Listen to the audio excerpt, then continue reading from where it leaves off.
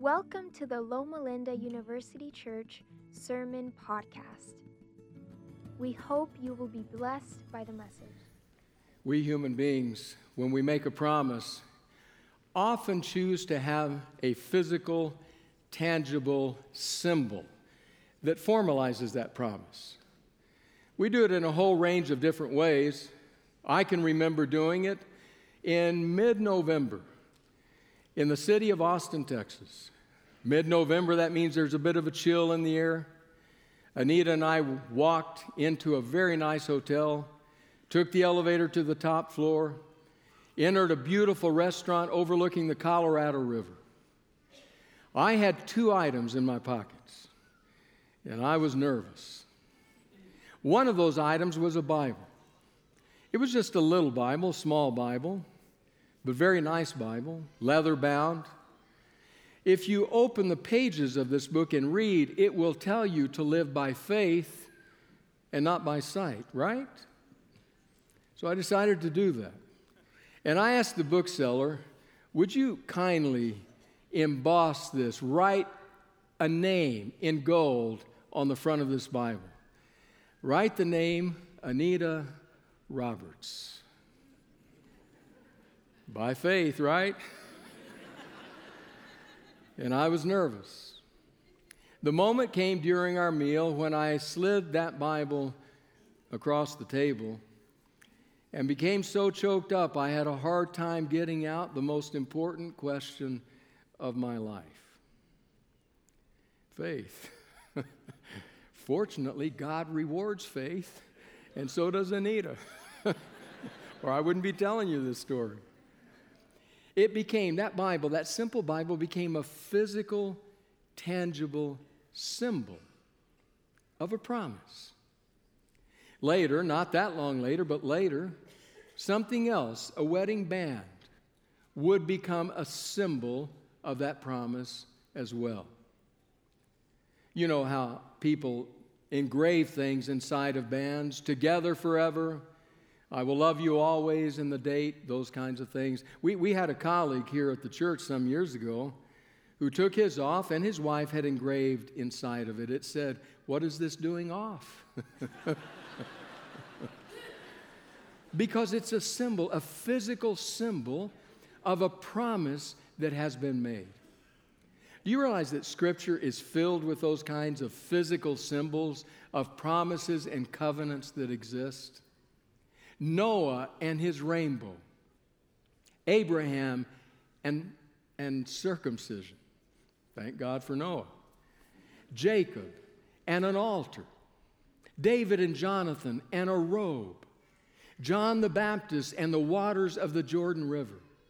Or in an upper room about 2,000 years ago, Jesus, surrounded by his reclining disciples around a low table, gave them a physical, tangible symbol of a promise he was making to them. Now we have to, in imagination, join that scene. It's Passover week. There's a heaviness in the air. The disciples clearly are aware but uncertain, and so they focus in more carefully on what Jesus is saying, maybe than they ever have.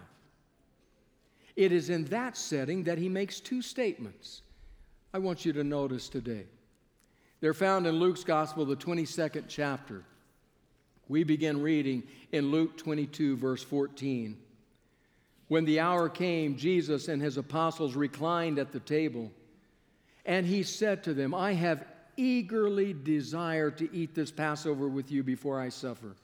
For I tell you, I will not eat it again until it finds fulfillment in the kingdom of God."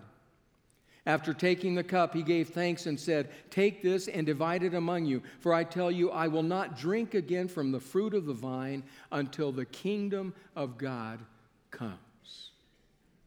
Twice he makes a statement about the kingdom. The first time, it's a big picture reality. He's talking about the Passover and the entire celebration of Passover, which exceeded just the meal itself. He's talking about that that moment of liberation that the ancient Hebrews experienced, when God broke the bonds of slavery and set them free, and they were now free to face a new future ahead, to celebrate the freedom that God desired for them. He makes a big picture statement about that. It's as though he's saying to them, look, you think this is a celebration of freedom. It is. But it will not compare with the celebration of freedom that will come when you truly have the bonds of slavery broken, when you are in the true promised land, and when you truly are in the presence of God. That's what's coming. Passover celebration in the kingdom. But he makes a smaller, more specific statement about the cup. The cup. It might be a bit confusing if you read through this section of Luke's telling of the story, because he talks about a cup on more than one occasion. So let me share with you the words of New Testament scholar Clinton Arnold that I think can help us understand a bit better what's happening that night. Arnold writes, the traditional Passover celebration used 4 cups of wine, 4. The first with an opening benediction over the Passover day. The second after the explanation of the Passover and the singing of the first part of the Hallel. That was the song of praise from Psalm 113 and 114. The third following the meal of unleavened bread, lamb, and bitter herbs. The fourth following the concluding portion of the Hallel. Luke refers to 2 cups, verses 17 and 20. But it is debated by scholars which two these were. It seems likely that the second cup, in verse 20, is the third Passover cup. The cup in verse 17, that's the verse that we read. The cup in verse 17 is probably the first cup, since it accompanies Jesus' introduction to the meal. It's as though he offers what we might call a toast at the beginning and sets the stage, sets the theme for all that is to follow. And when he does so, in a very specific and personal way, he gives them a promise. Again, verses 17 and 18. After taking the cup, he gave thanks and said, "Take this and divide it among you. For I tell you, I will not drink again from the fruit of the vine until the kingdom of God comes." He makes them a promise. A promise about the coming kingdom. He gives them a cup, the liquid of which will sweeten their lips and encourage their hearts. But there's a promise in that cup. It's the promise of the kingdom to come. So how do we take that and make that our own? How do we experience what Jesus desired? There can be a temptation to say, this is just a ritual, doesn't have any deep meaning for us. Think I'll go to the beach today. But maybe there's something profound here. I would suggest 3 realities that are important if we are to take that in. The first reality is we have to perceive it. We have to perceive the promise. Let me explain. It's tempting to think that some of these acts are just, they're physical symbols, but because we don't want to go too far and claim too much for the physical symbols, we don't claim enough for them. We don't say enough about them. So some Christian confessions, some of our brothers and sisters in other denominations speak of this as a sacrament. As Protestants, we've been very nervous with that term, and we have pushed back against it because we say there's nothing magical happening here, and we've pushed back against that sense of sacrament. But William Barclay helps us to understand the true reality of sacrament when he says, Jesus said of the bread, "This is my body." Herein is exactly what we mean by a sacrament. A sacrament is something, usually a very ordinary thing, which has acquired a meaning far beyond itself for those who have eyes to see and hearts to understand. There is nothing especially theological or mysterious about this. In the house of every one of us, there's a drawer full of things which can only be called junk. And yet we will not throw them out, because when we touch and handle and look at them, they bring back this person or that person, this or that occasion. They are common things, but they have a meaning far beyond themselves. That is a sacrament. Something common, but which has a much larger meaning. In my bedside table drawer was a watch, a Timex watch. You remember Timex before Apple? It was a silver Timex. I don't think you could have gotten $10 for it, if that, at a pawn shop. But it held great meaning for me. That was the watch. Dad told me, come along. We drove to Fort Worth, stood at a watch shop, and he said, we don't have a lot, but pick within this price range. And that was the watch. So when thieves broke into our house and stole many things, including that watch, it took something out of me. You couldn't get $5, $10 for that. But it meant so much to me. That's this meal. Just simple symbols. But if we perceive the deeper meaning, it's the life of our Lord. So when we participate, we need to perceive the meaning. But the second way of making it our own is not only to perceive it, but to receive it. If somebody is offering us a promise and we don't reach out and take hold of it and receive it, then the entire reality of what's being offered breaks down. Suppose, for example, if I had slid that Bible across the table and Anita had picked it up and said, they put the wrong last name on here. I wouldn't be telling you this story. There has to be on the other side a receptive heart that receives it and that takes it in, that participates in the promise. There's a special moment in a wedding ceremony. I've had the wonderful privilege to stand at the wedding altar many times with precious people. There's a very special moment when the officiant says, would you repeat after me? With this ring I thee wed. And then slip it on the finger of your future spouse.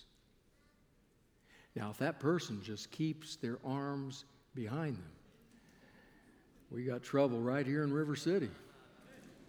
They have to reach out, extend, receive it, participate in this exchange, powerful and loving, that is taking place. That's what happens at this table. Jesus, says the text, gave them a cup. Be thankful that we celebrate it as it is, or we'd be sending cups down the row, and you'd each be drinking from that cup. You'd be very careful by whom you're sitting. He gives them a cup and says, partake, all of you, because I won't do it again until the kingdom. Calls to mind those pilgrims in ancient Israel who could not make it to Jerusalem for the celebration of the Passover, and they would always say, next year in Jerusalem. Next time, Jesus says, in the kingdom. Will you receive it? So what we do here today, we have to perceive the promise. We have to receive the promise. And thirdly, we have to believe the promise. We have to express our faith, our trust in the Lord who said, I am going, but I will come again. Rest in that trust, in that promise. I was taken by something a theologian named Dale Bruner writes. He says, the best parable of trust we have in our home is our cat. He's a scholar, so the cat is named Clement of Alexandria. He had a companion cat, Archbishop Thomas Cranmer, but a local coyote ate the Archbishop recently. Sorry. When our cat goes outside, he lives in terror. He looks around as though it's a jungle, and he's constantly terrified. But when he comes in the house, he lies on the floor right between the kitchen and the dining room, where we walk most frequently, and falls asleep in total trust. My wife Kathy and I could accidentally step on Clement, but he trusts us. Our cat lives in complete, total confidence in his human companions. In this connection, I love this. In this connection, I think the best animal synonym for faith is purring. Purring. Wow. Every time I see Clement just lying there, I say to myself, that's what Jesus wants me to do, to just trust him. The kind of trust the cat shows in us is the kind of trust Jesus Christ invites from us. Are you purring in Jesus? Trusting. Believing. If you are, then as you come to this table, as you eat the bread, as you take that cup, there's a promise in that cup. As you take that cup and the liquid sweetens your lips, it will deeply encourage your heart because you believe the promise. And so we come to the table today to participate. Now, as Seventh-day Adventists, we practice an open communion, meaning that if you are joining us as a guest today from another communion, you are welcome at our table. But as Seventh-day Adventists, we also practice something else. Modeled on the words and the model of Jesus in John's Gospel, the 13th chapter, we wash each other's feet. So before we come to the table, we wash. We hope that you'll join us in both acts. We'll leave this worship space and go, it's kind of right in front of you. You'll see the signs that indicate the rooms where there will be men and women and families that can participate together. And then we'll come back here to perceive and receive and believe.